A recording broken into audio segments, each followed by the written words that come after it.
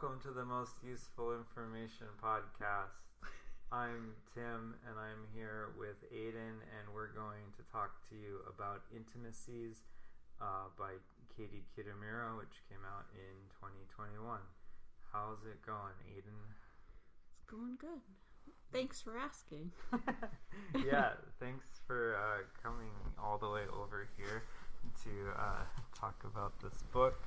We're in the Most Useful Information headquarters at the moment. Yeah, so should we dive right into it? Yeah, let's do it. Let's maybe start with a plot summary. This book is about a translator who moves from New York to The Hague. I don't know. I was going to suggest we look it up via Google Translate beforehand. Let's see if we can do that in the moment. But she moves to a city in the Netherlands to be a translator at International Criminal Court or something. Yeah. Do you want to hear how it's said in English? The Hague. The Hague. All right. That's what Google says. And I think it might be the kind of thing where the city is named The Hague, but then the court too is kind of known as The Hague. Okay. I think. It seems right to me. Yeah. To me. And ooh, that's kind of interesting, actually. The fact that there's sort of a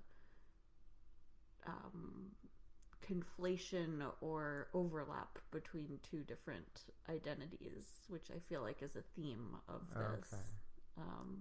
Like the city and the court, and then that happens with people a lot in the book. Anyway. We'll get there. Yeah. So she's a translator in a court. She has a boyfriend named Adrian. Adrian also has a wife and kids who he's in the process of divorcing, or so he says. Yes. She has a friend in The Hague whose name I'm forgetting. Jana. Yana. Yeah. And that's all of the relationships I can think of that she has at the moment. But early in the book, she goes to dinner at Jana's house, and Jana has moved to sort of what everyone seems to think is like a sketchy neighborhood that people shouldn't go to. But it's like affordable or something. So she was able to buy a house there. And the narrator, whose name I also don't remember at the moment. I don't know if it's given. Okay. Is it? I'm not sure. It's a first person narration, so it's easy to miss the narrator's name. But she goes to dinner at that house, and on the night someone's attacked and hospitalized. They're like mugged in the street. Early in the book, and then the narrator also kind of, I don't know, it's not that she's like obsessed with the guy who got mugged and hospitalized, but she's like very curious about him for some reason, and she like learns his name, which is like Derek or something, like his last name. Yeah, like DE space RIIK or RIJK, maybe. Yeah, maybe that. Yeah, so I don't know how to. My best guess is Derek, but yeah. I have no idea. He owns like a antique bookstore, and she goes to the bookstore to try to see him or something, but he's not there because he's still in the hospital. She tries to like get the person working at the bookstore to admit that he's like at the hospital or like what had happened to him, but the bookseller's just like, he's away, he'll be back soon. And she buys a book for Adrian, even though she doesn't want it, and she doesn't end up giving it to him. I'm getting kind of lost in the weeds of like the step by step. Eventually, Adrian goes to be with his wife and kids to try to properly get a divorce, and she moves into Adrian's empty apartment. At his invitation. Yeah, he really wants her to do it. And she does for a while. She doesn't hear from Adrian for a long time. She moves out. Meanwhile, she is involved interpreting a series of war crimes, as is sort of a natural part of her job. And so the narrative kind of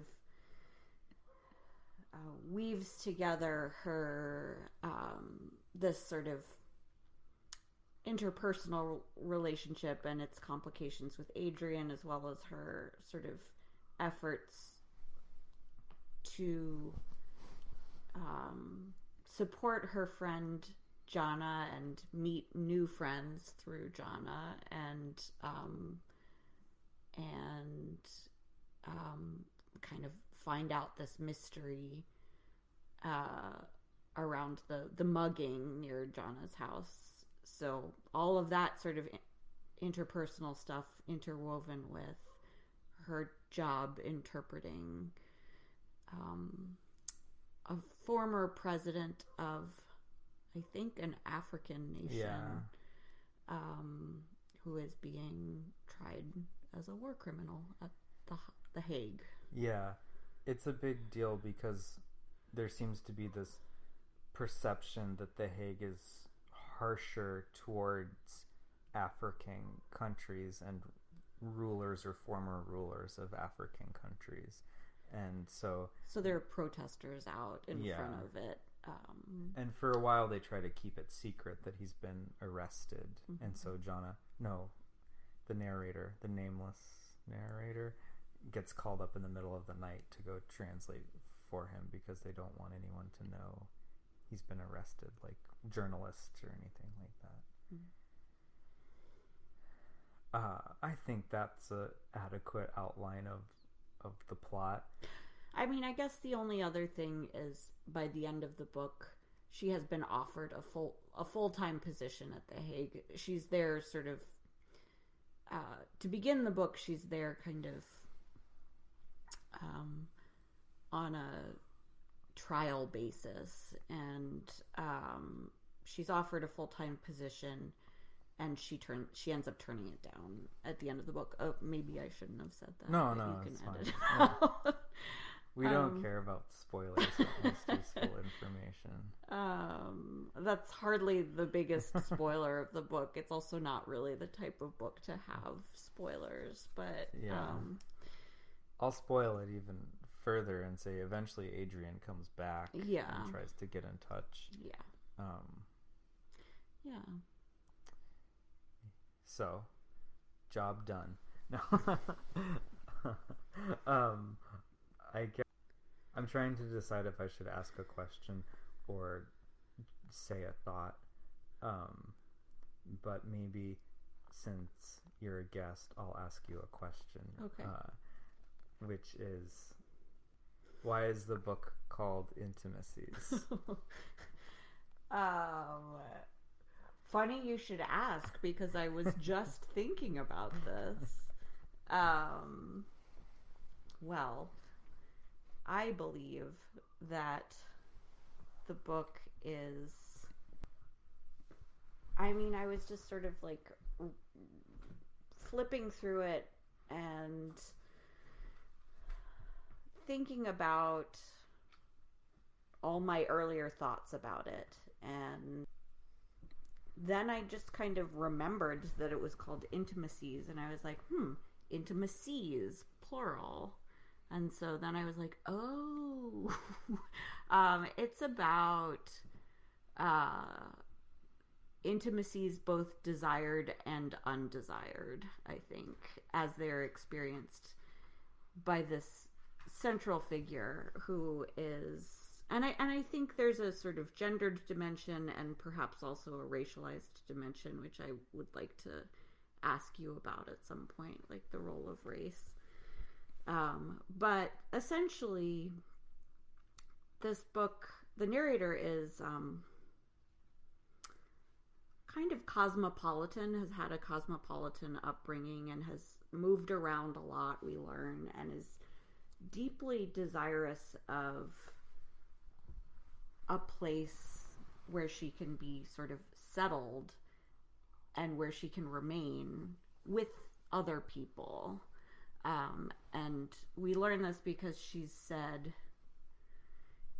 you know, when she first visits Jaina's apartment, she has sort of like a stab of jealousy about how sort of arranged and settled it seems to be, kind of. And I think this is connected with her sort of desire for intimacy with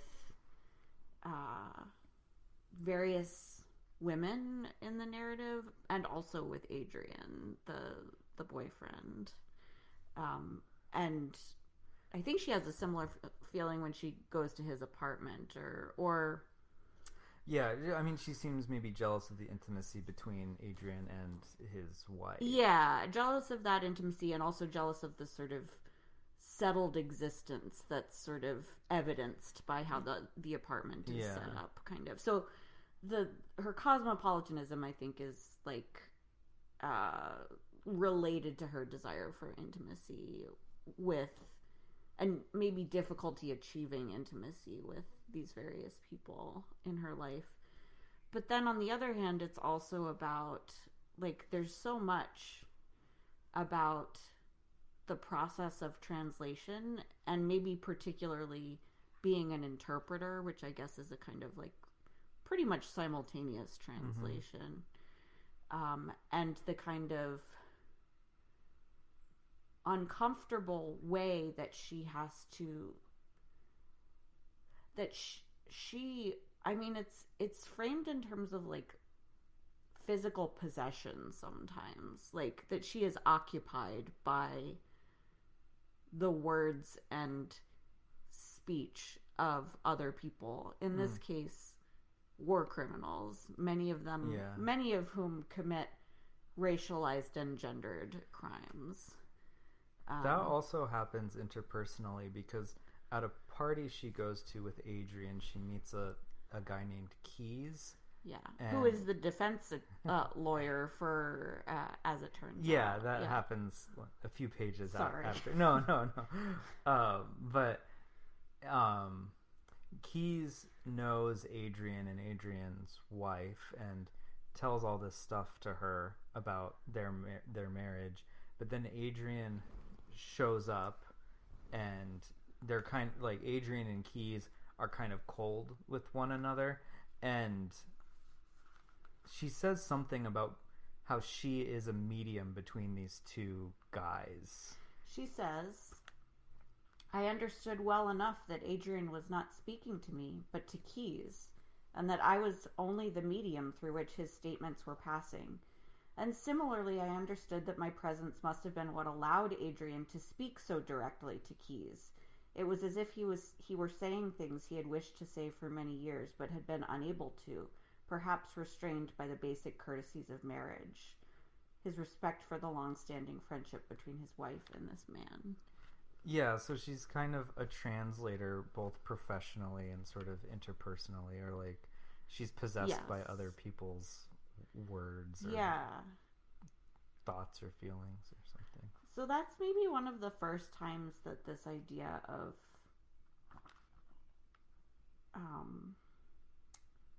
uncomfortable intimacy, a kind of like ventriloquism or something like that, comes up.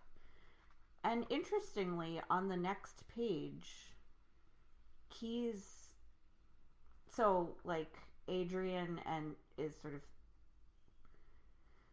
speaking to Keys as he's always wanted to, and using this narrator as a medium.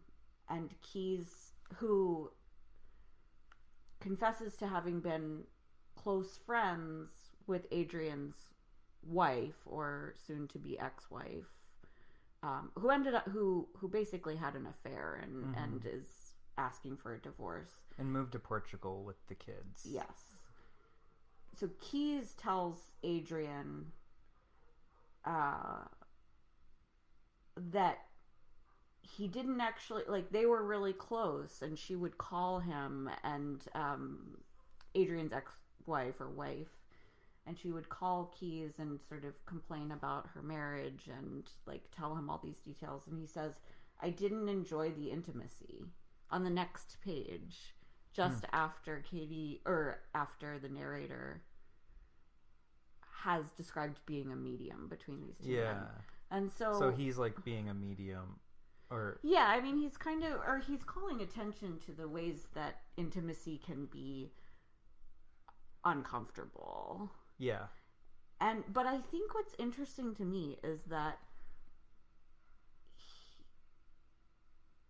there are a couple of situations in which the narrator describes intimacy between other people as uncomfortable, but she never uses, like, she never says anything, she never explicitly labels the intimacy of translation to be uncomfortable, or the intimacy of being in this position of being a medium, kind of. Yeah. Until, or like, so I think I'm just sort of wondering, like, is it like she recognizes it in other people but not herself? Yeah, well, I guess in this case it's sort of like he just says, I didn't enjoy the intimacy. So it's like he's not afraid to say, like, this was an uncomfortable intimacy. Yeah. And then a few pages later, she's, like, late to meet Adrian and Jaina for dinner. And they've already kind of come together. Yeah. And she says, I was aware that Jaina and Adrian had been thrust together in circumstances more uncomfortable and intimate than intended.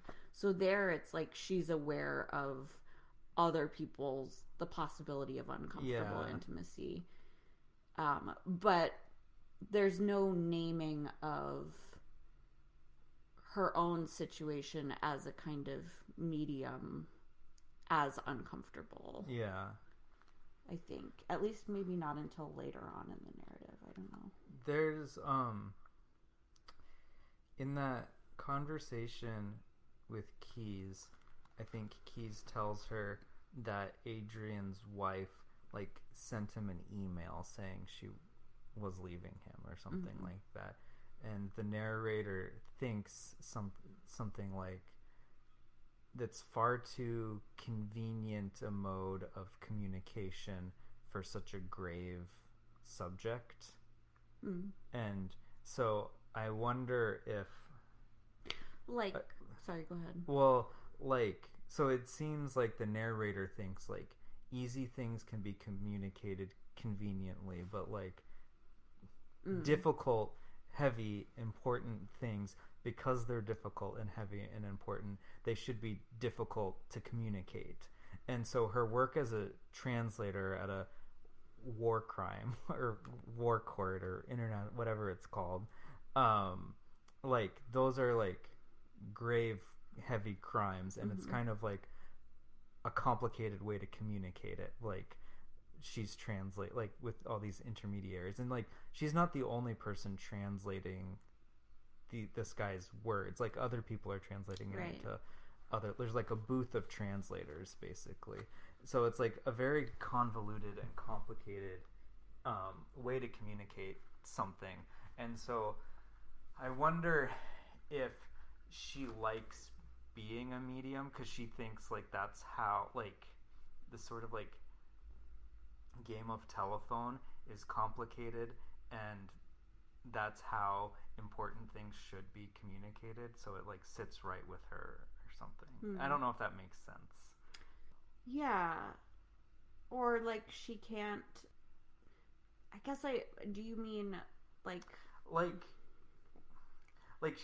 when she's like, the email's too convenient of a way to communicate, to me that suggests she sort of, like, looks down on that convenience of communication, and so she thinks things should be kind of complicated to communicate. And so if she's, like, someone's medium or someone's translator, she's part of this complicated process of communication that she thinks is, like, necessary or important for like serious topics. Yeah, Like that. and I wonder how gender comes into play with this, because like it seems like what you're getting at is this idea that she feels communication, particularly of serious topics, should be a heavy burden of some sort. Yeah. That is sort of dutifully borne. And the first, early on in the novel, she has a colleague at The Hague named Amina who's pregnant and continues to work doing this translation and interpretation at The Hague well into her pregnancy. And then ultimately the narrator and Amina work together on a case, and that's sort of the case towards the end. But early on she's describing how Amina is usually like very fluid with her translations, but she had there was one person that she was working with who was like while she was pregnant, who is kind of looks at her and catches her eye in a way that makes her very uncomfortable, and she sort of starts to get flustered. And then there's this note about how over the course of these first sessions, Amina grew increasingly uneasy. The case involved a great deal of testimony regarding terrible atrocities, and hour by hour she carried this testimony from one language into another. And so I feel like that idea of like carrying testimony is sort of like getting to the point you were. I mean, that was a lot of context in a roundabout way of saying sorry, but yeah, she carries his testimony from one language into another at the same time that she's like bearing a child. That does make it seem gendered. Yeah, in some way. It's also, I don't know how this ties in, but I guess something that stood out was that she, in addition to translating the words that are said by these people in the court, she has to also sort of translate their inflections and tones and moods, because the way something is said matters significantly. And in doing that, she can get kind of caught up in one, she is sometimes like not, like, it happens so fast that she's not totally aware of what's going on as it's happening, but she also kind of focuses on a lot of minutia. So rather than focusing on like making sure everything connects logically and like the words are being translated like with the correct sense, she focuses on like the sounds and everything like that. And so in translating, she as the medium, I guess, doesn't catch like the meaning or the larger context of something. Like she's translating and other people are understanding the meaning and the tone and everything, but she is kind of not paying attention to the meaning or something. So it is like the words are literally like moving through her without like, almost not, I don't want to say without affecting her, but it's like the like the horrors or whatever maybe aren't registering with her because she's not paying attention to like the meanings of the words or how they all connect to these larger situations. Yeah, she calls herself an instrument a couple times, I think, which speaks to that dynamic of like allowing words to move through her, and makes me think of medieval mystics and the ways that, or possession, kind of like possession by someone else and ventriloquism by someone else.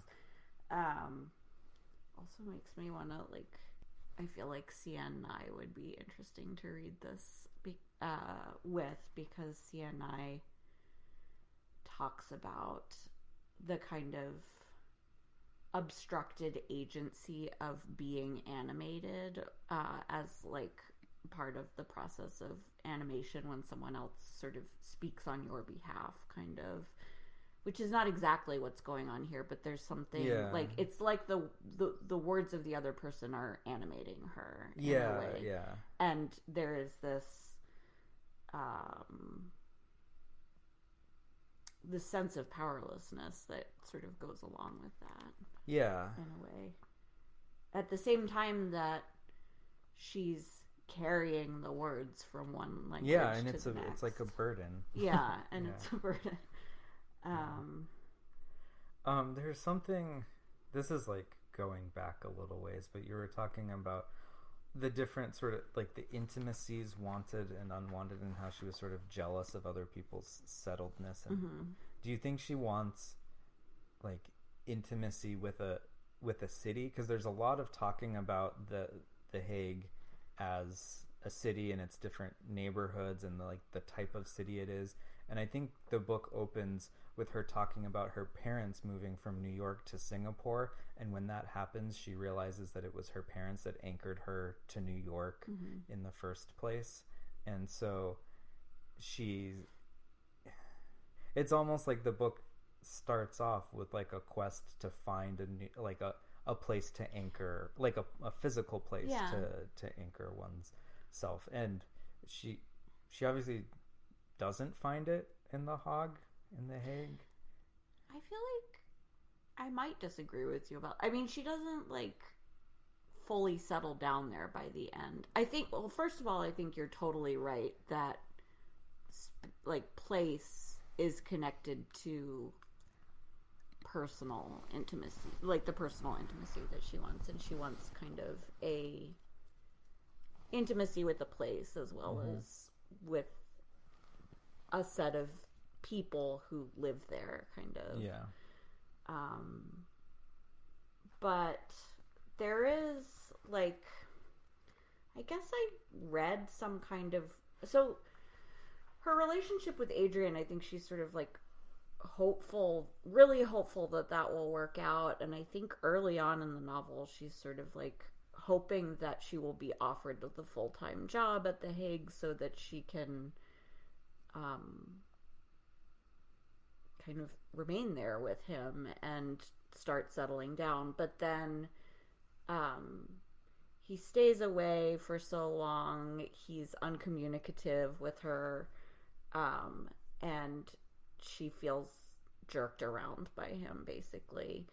And then at the same time, she also realizes that these experiences of translation as part of her job are really unsettling to her, and kind of like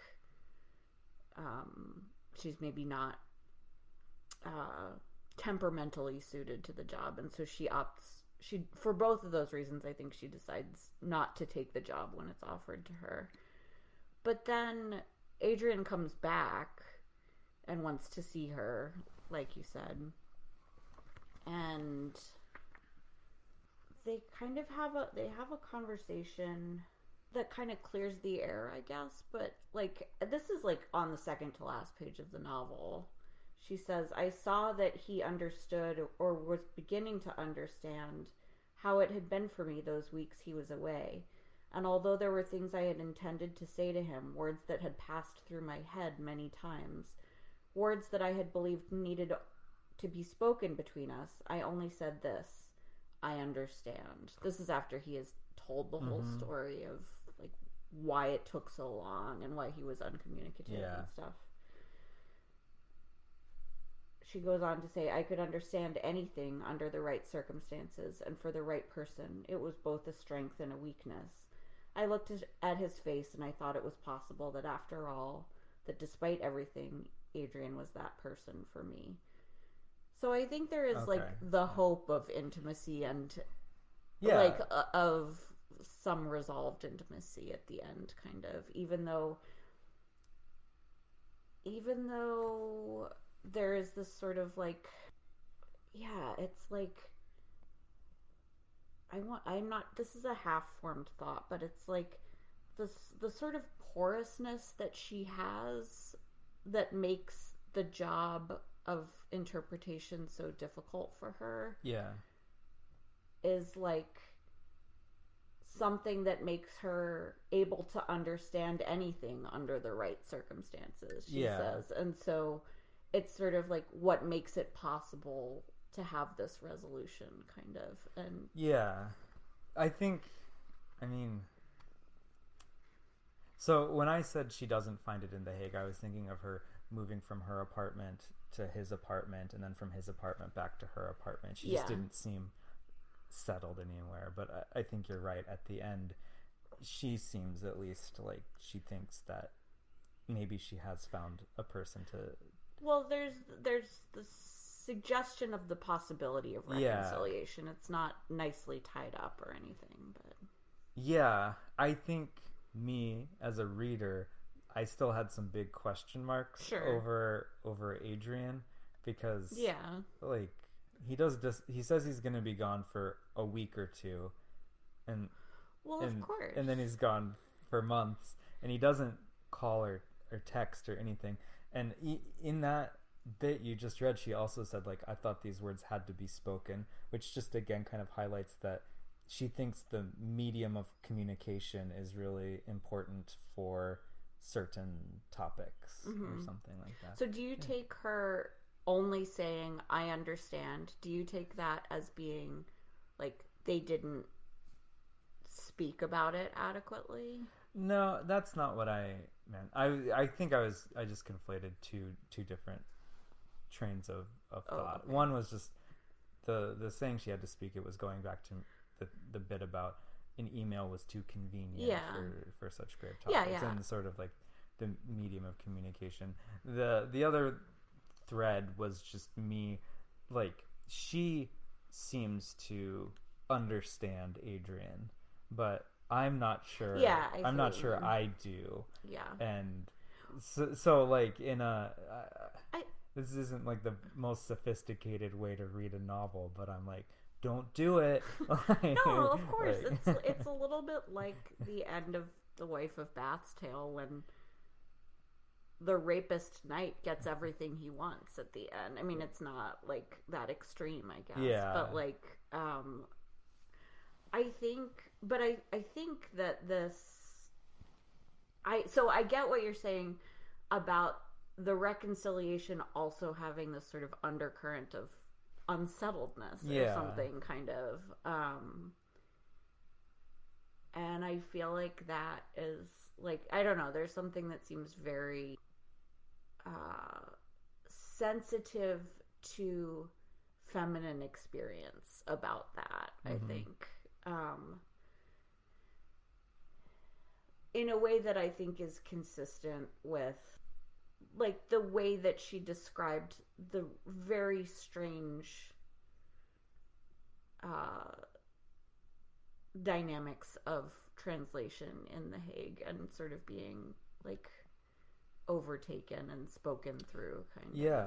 Well, she also, I mean, she kind of, I don't want to say sympathizes, but she develops a rapport with the ex-president genocide guy, and, like, kind of, not understands his position, but sort of understands him as a person, and they, like, he likes her, and she kind of comes to like him too.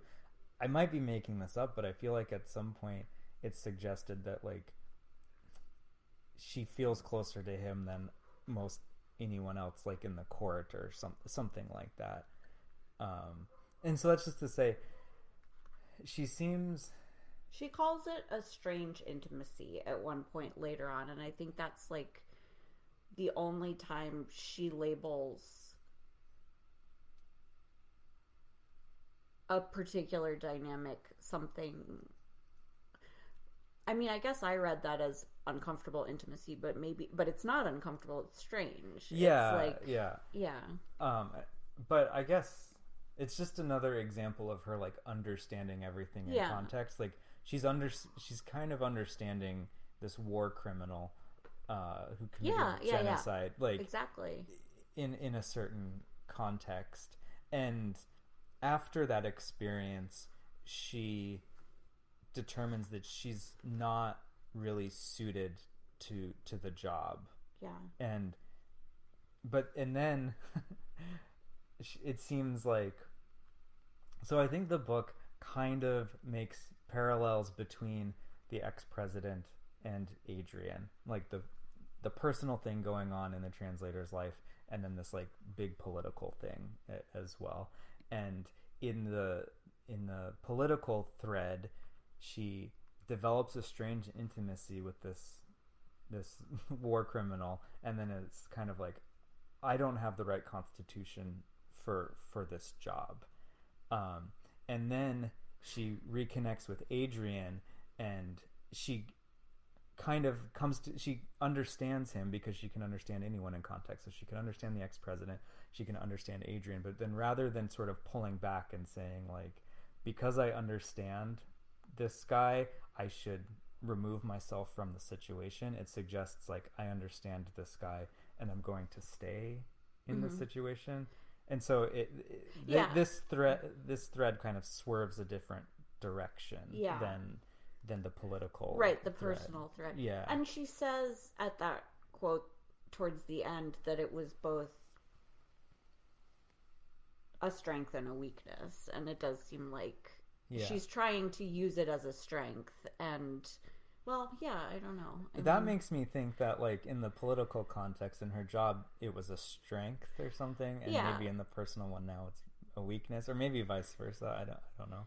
Yeah, I mean, I guess just like thinking about this in practical terms and in terms of the ways that she described it in terms of carrying things from one language to another. It's like there's only a limited amount of this that she can do, and like so she's kind of making a choice to do this in her interpersonal life as opposed to but just to, I found a quote that supports some of what you were talking about earlier. Good, because I was just making it up. No, but the quote about like feeling, like identifying with the former president that she's interpreting for. She says, I flinched when the proceedings seemed to go against him. I felt quiet relief when they moved in his direction. It was disquieting in the extreme, like being placed inside a body I had no desire to occupy. I was repulsed to find myself so permeable. That's kind of interesting because it's like first she permeates someone else's body, and then she says, I'm so permeable. I was repulsed to find myself so permeable. Yeah. So it's like, it really is like sort of the dynamics of animation are go in both directions in this weird way, kind of. But I was going to ask about the ways that this dynamic and this sort of like permeability of the narrator and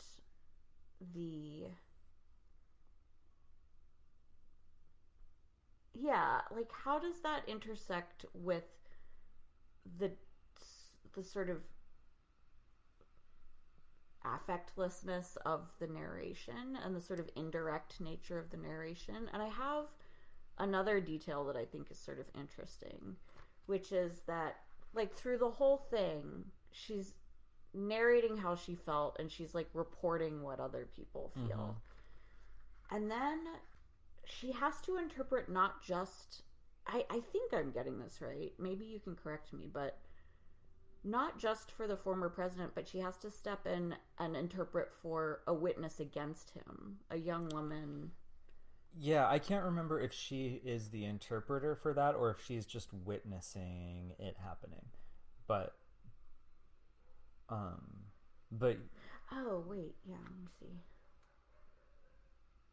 Okay, I think you're right. Okay, so she says, as I worked, I was obliged to focus on the voice of the interpreter in the opposite booth, which was measured and precise and included much of the sound of the young woman's speech. So she has to focus on the voice of the other, like the witnesses interpreter. Yeah. And she says, and yet her voice came through with remarkable clarity in the gaps between interpretation. The syllables distinct, the timbre unmistakable, so that I still had the sense that I was speaking for her, despite the layers of language between us. I said, there was the sound of shouting coming louder and louder, and then the men started banging on the door. I could hear them from the shed outside. I could hear everything. They broke the door down, then they ordered my father and brothers to lie on the ground. I heard the sound of gunshots, and I ran out of the shed and into the house. So, I'm not totally sure what's going on What here. I think is happening there is the witness is speaking, and there's a translator translating it from the original language into another language, and I think the narrator is then taking it from that translator and translating it into a third language. Okay. For someone else to understand.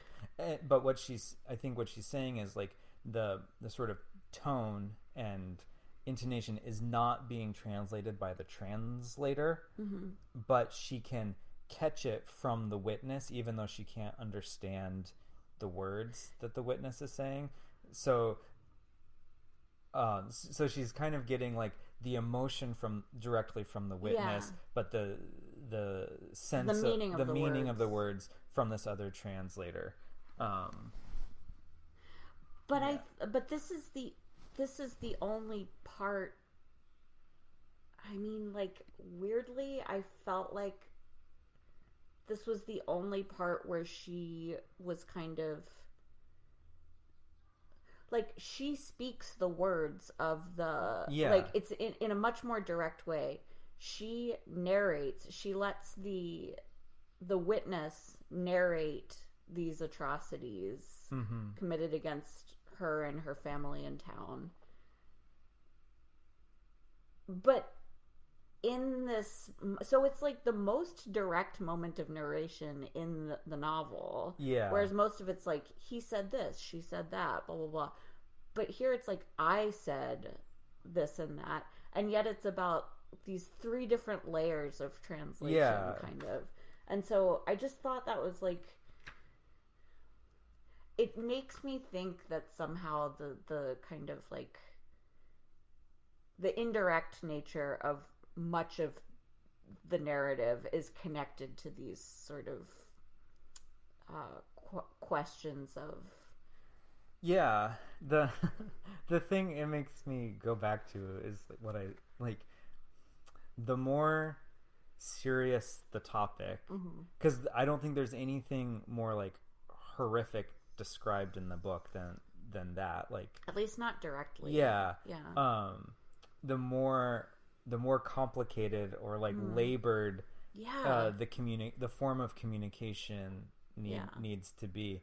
And it's also like through like all of that work and all of those layers comes kind of like a clarity and a directness where it makes me think that everything else that happens in the book, from like the narrator almost thinks everything else that happens in the book is like not as important. Because it is kind of narrated in, I feel like it's not like it's stated plainly, but it's kind of always he said, she said sort of stuff. So it's like indirect, but also sort of like easy to get at or something. And when she starts saying like, I said blank, it's like much more complicated and confusing. And so that's, I don't know, it's sort of like, hey, this is important. But it also kind of seems like this moment of like, I don't know, kind of like a moment of reckoning for her, or like a moment of like, I can only think of like really sort of trite ways of saying this, but like feminist identification or something like that. Like she, I don't know, I kind of read it as like she is suddenly sort of bearing the weight with this other woman as opposed to kind of bearing the weight with the former president, or like, you know, and which is, I mean, one of the things that I really like about this novel is that it's really, like, it gets at the complicated politics of, like, war trials and complicated gender politics, and also, like, the idea that certain qualities of, like, porousness and identification are both a strength and a weakness, kind of. But I did feel like this was kind of like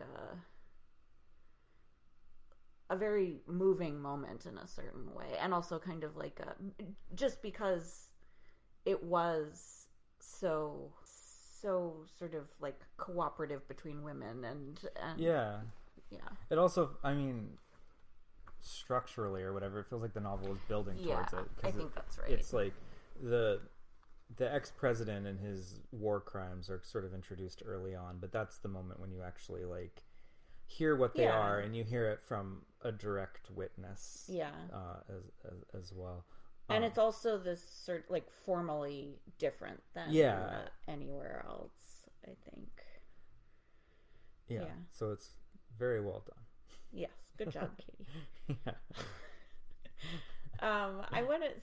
We've talked a lot about gender, and I did, like, there is an interesting section kind of that I'll just try to mention briefly, in which she's, like, looking at a painting that kind of, like, makes this really clear that the gendered nature of this sort of uncomfortable intimacy is, like, an important part of this. She's looking at a painting in Jaina is a gallerist and has organized an exhibition, and she's looking at a painting by I want to say, like, a 17th century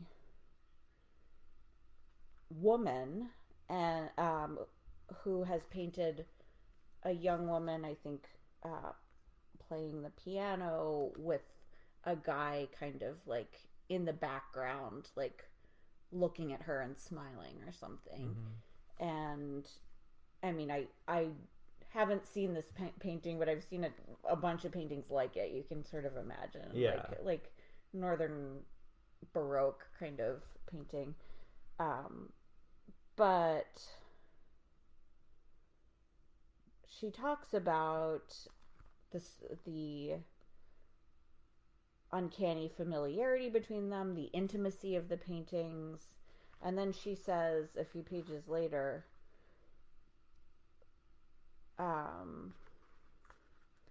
it occurred to me then that only a woman could have made this image. This was not a painting of temptation, but rather one of harassment and intimidation, a scene that could be taking place right now in nearly any place in the world. The painting operated around a schism. It represented two irreconcilable subjective positions. The man who believed the scene to be one of ardor and seduction, and the woman who had been plunged into a state of fear and humiliation. And I feel like when I first read this book, I was like, oh, this book is about, like, minor humiliations that women experience, like, all the time. And I think that kind of, like, or not minor, but just sort of, like, banal, like, everyday kind of, like, humiliations, sort of. And I feel like that kind of clinched it for me. So gender is obviously kind of a big focus here, but I think this is a genuine question that I have no, like, response for, but, like, we are told that the narrator is Japanese, and I think the former president, when she's talking to him once, says something about her race. And there's also this detail early on about how Jaina says it's really hard to get a a mortgage when you're a single black woman. When she's sort of talking about moving to this neighborhood. Yeah. So it's there. Yeah. But I don't I'm not sure. I don't know if it's like as central of a theme. Like there's not like another scene where they're looking at a painting of like a Japanese woman and a black woman musing on that experience. I just wonder, like I feel like those details can be important and like play a part in it without sort of like the book being about. No, it has to be about something. No, you're right. And I mean, that's just me coming up with an excuse for why I don't have something smarter to say about race in that book. But there's another point where she orders Chinese food, and the woman she's buying it from seems excited that there's another Asian woman there, and thinks so. The idea is like maybe the Chinese restaurateur thinks she's also Chinese. Yeah. But then when she doesn't speak Chinese, the woman is disappointed. So maybe it also kind of gestures toward like the cosmopolitanism and or diaspora or something like that. Or just like there's a lot of different things that make up a person's identity, I guess, and any one of them can cause humiliations, Yeah, and like inhibit intimacy, like desirable intimacy, kind of. Yeah, but I also wonder if it can create. Well, it certainly can create unwanted intimacy, and I wonder if the ex-president's fondness for her, like I don't know what the race of every translator was, but I wonder if the fact that she wasn't white, like. Yeah, I think that's right. Yeah. Like he was more ready to be comfortable with her or something. I think that's right, because I think I remember a passage that I didn't mark, so I'm not gonna read it out loud, but in which he says something like, you get it, you get that, like, this court is dominated by Western ideals. Well, yeah, because not only is she not white, but she is Japanese. Yeah. So it's like non-Western, kind of. Yeah. So. That's right.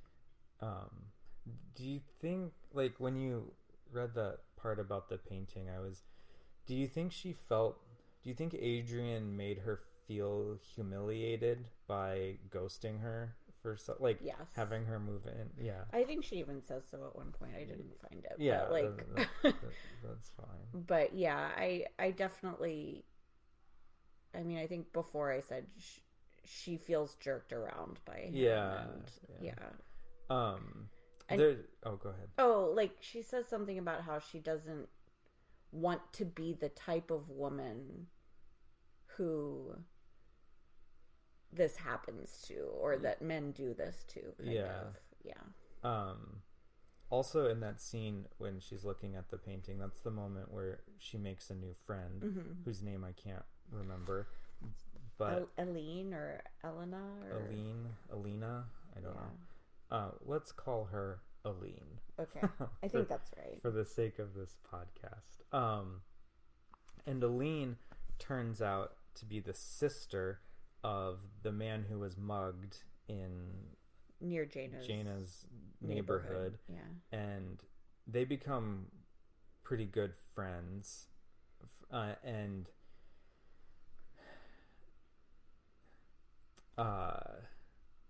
Aline she's very close with her brother. Like they have an intimacy. Yes. But he, and I can't remember his first name, but Anton, I think. Anton, yeah, that seems right. Anton, there's this big mystery about what he was doing in that neighborhood, and did you ever figure that out? Yeah. Oh my god, I didn't cut this part off. Tell me. He has a relationship with a prostitute. Well, okay. And the I mean, I got that, but I didn't know. I'm not sure. I definitely he was visiting her. Okay, all right. In that neighborhood, and the reason he didn't want his sister to know is because he didn't want his sister to know about this relationship. Okay. That I think I didn't. I think I thought that was maybe suggested, but not like ever confirmed. But I mean, I think the narrator puts it together, but okay. But he never like admits to okay. it or anything like that. Yeah. I don't know. I can't connect it to what we were talking about, but that whole dynamic has like intimacy and humiliation. Yeah, totally. In it as well. And I feel like the sister maybe feels a little humiliated that she can tell her brother is keeping something from her, but she doesn't know what. And the brother, Anton, is keeping something from her so that he doesn't feel humiliation about I don't know, the shame of seeing a proper prostitute or something. Yeah. I feel like I almost had something else to say on that, but it slipped away. Yeah, I mean, I think that's a really good observation, and at the very least, it sort of complicates. Maybe it complicates the idea that this is sort of like particular to women's experience or something like that. I don't know. Yeah. That maybe but not. The thing is I don't know that it's ever revealed to it. Like, I think he's successful in hiding it. Oh, okay. Like, so he might not ever feel the shame. Yeah. And it's like in his hiding of his shame or avoiding shame, he's making someone else feel humiliated. Yeah. And carry the burden, kind of. Yeah. So it remains part like about a woman's experience. Also, it's weird, like the narrator sees Anton at a restaurant with the woman that he is having. I don't know if it counts as they have like a regular. Yeah. They see each other regularly. I think but he still pays her. Mm-hmm. So I don't know. I don't have a name for that type of relationship. He's not like his girlfriend or mistress. I don't know. Yes, mistress seems closest to me. Yeah. I don't know. Because does he have a wife? I don't think he does. Okay. I just can't remember. But anyways, the narrator sees him at a restaurant with her, and she acts like she doesn't see him, and he doesn't acknowledge her. But then, like, later, the narrator sees Aline, and she's like, "Oh, I heard you ran into Antoine the other day at a restaurant." And so he did see her, and he even said that he saw her. But there was, like, parts of that meeting that they kept away from. They hid away.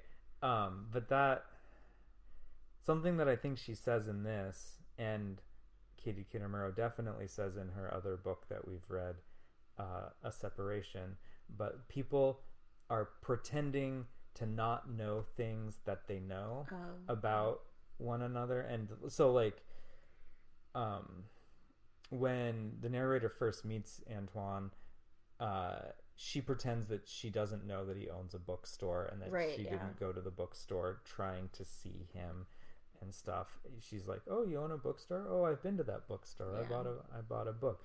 I think also, just to support this point, like, Aline, like, is weird and cagey when the narrator and Anton leave at the same time, and then later it's revealed that she is worried that he's gonna, like, come on to the narrator or like I don't know. I think Anton does have a wife.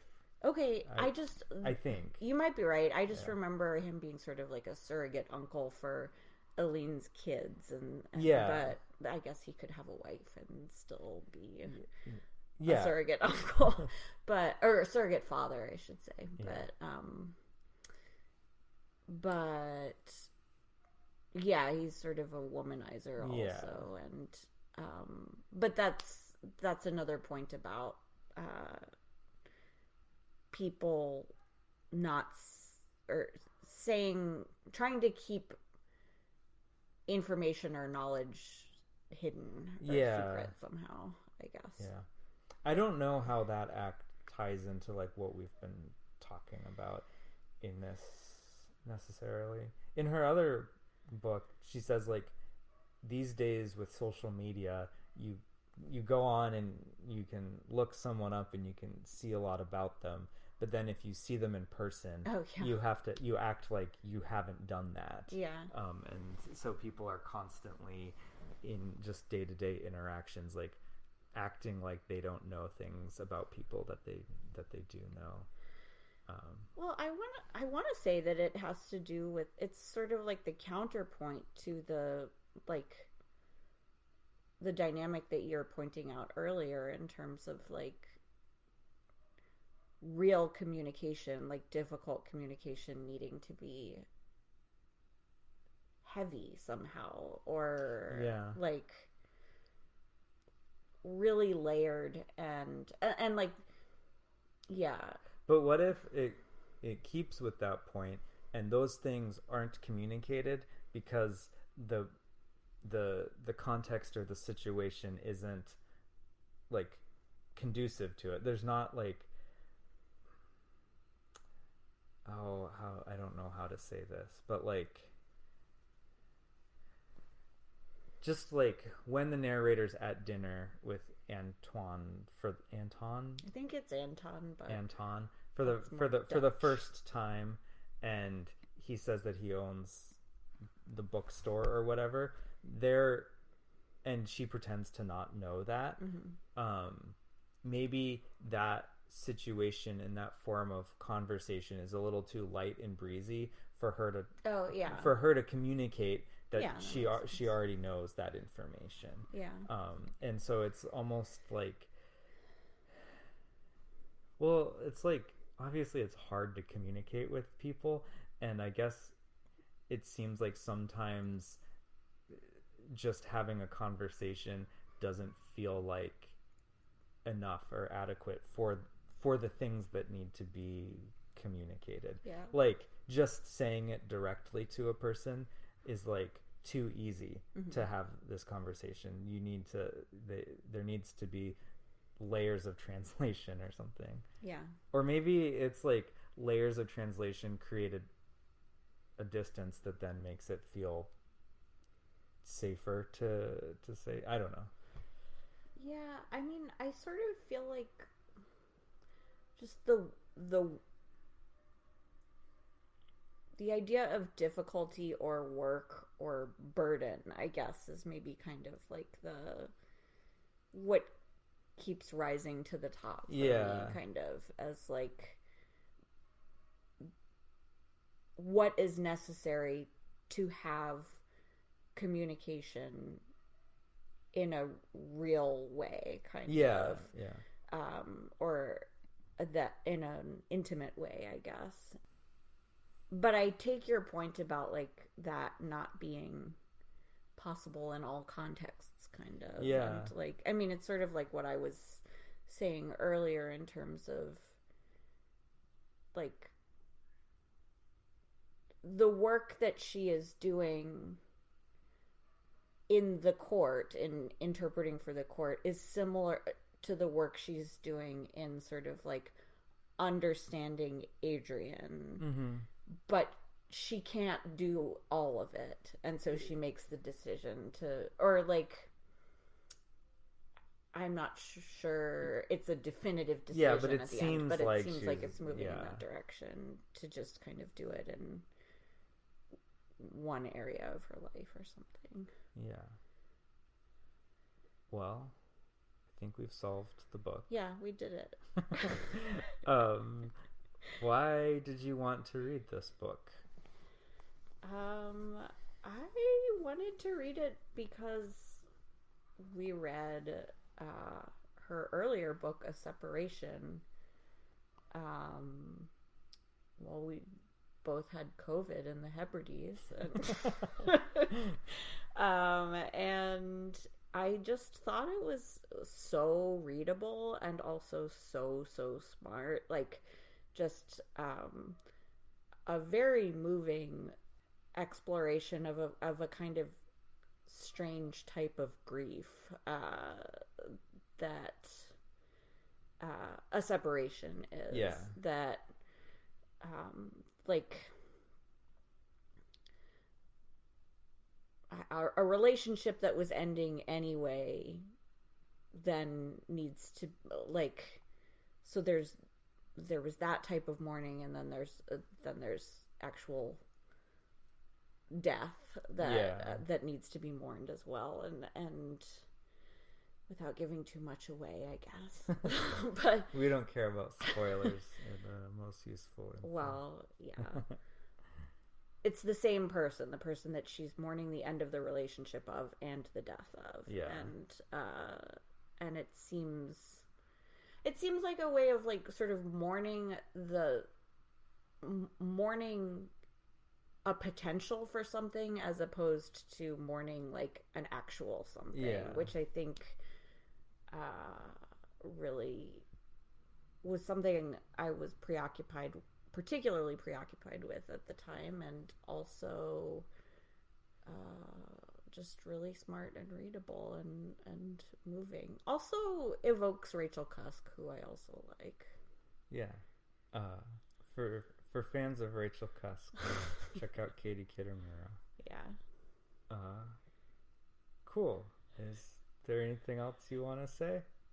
Follow me on Twitter. No, I'm just kidding. But do you want people to find you online? No. I am not online very often. I tweet occasionally at Aiden Lears. I think that's it. I think that's right. Okay, so you can find our guest maybe on Twitter at Aiden Lears. Yeah. But maybe not. Who knows? Thanks for doing this, Aiden. Thanks for inviting me. I had a great time, and we solved Katie Kitamura. It's always good to solve a book. That's what we're here to do. But seriously, I have immensely more appreciation for this book after having this conversation. So thank you. I think our listeners will too. Good. Okay. Let's pray for that. Yeah. Okay. Bye.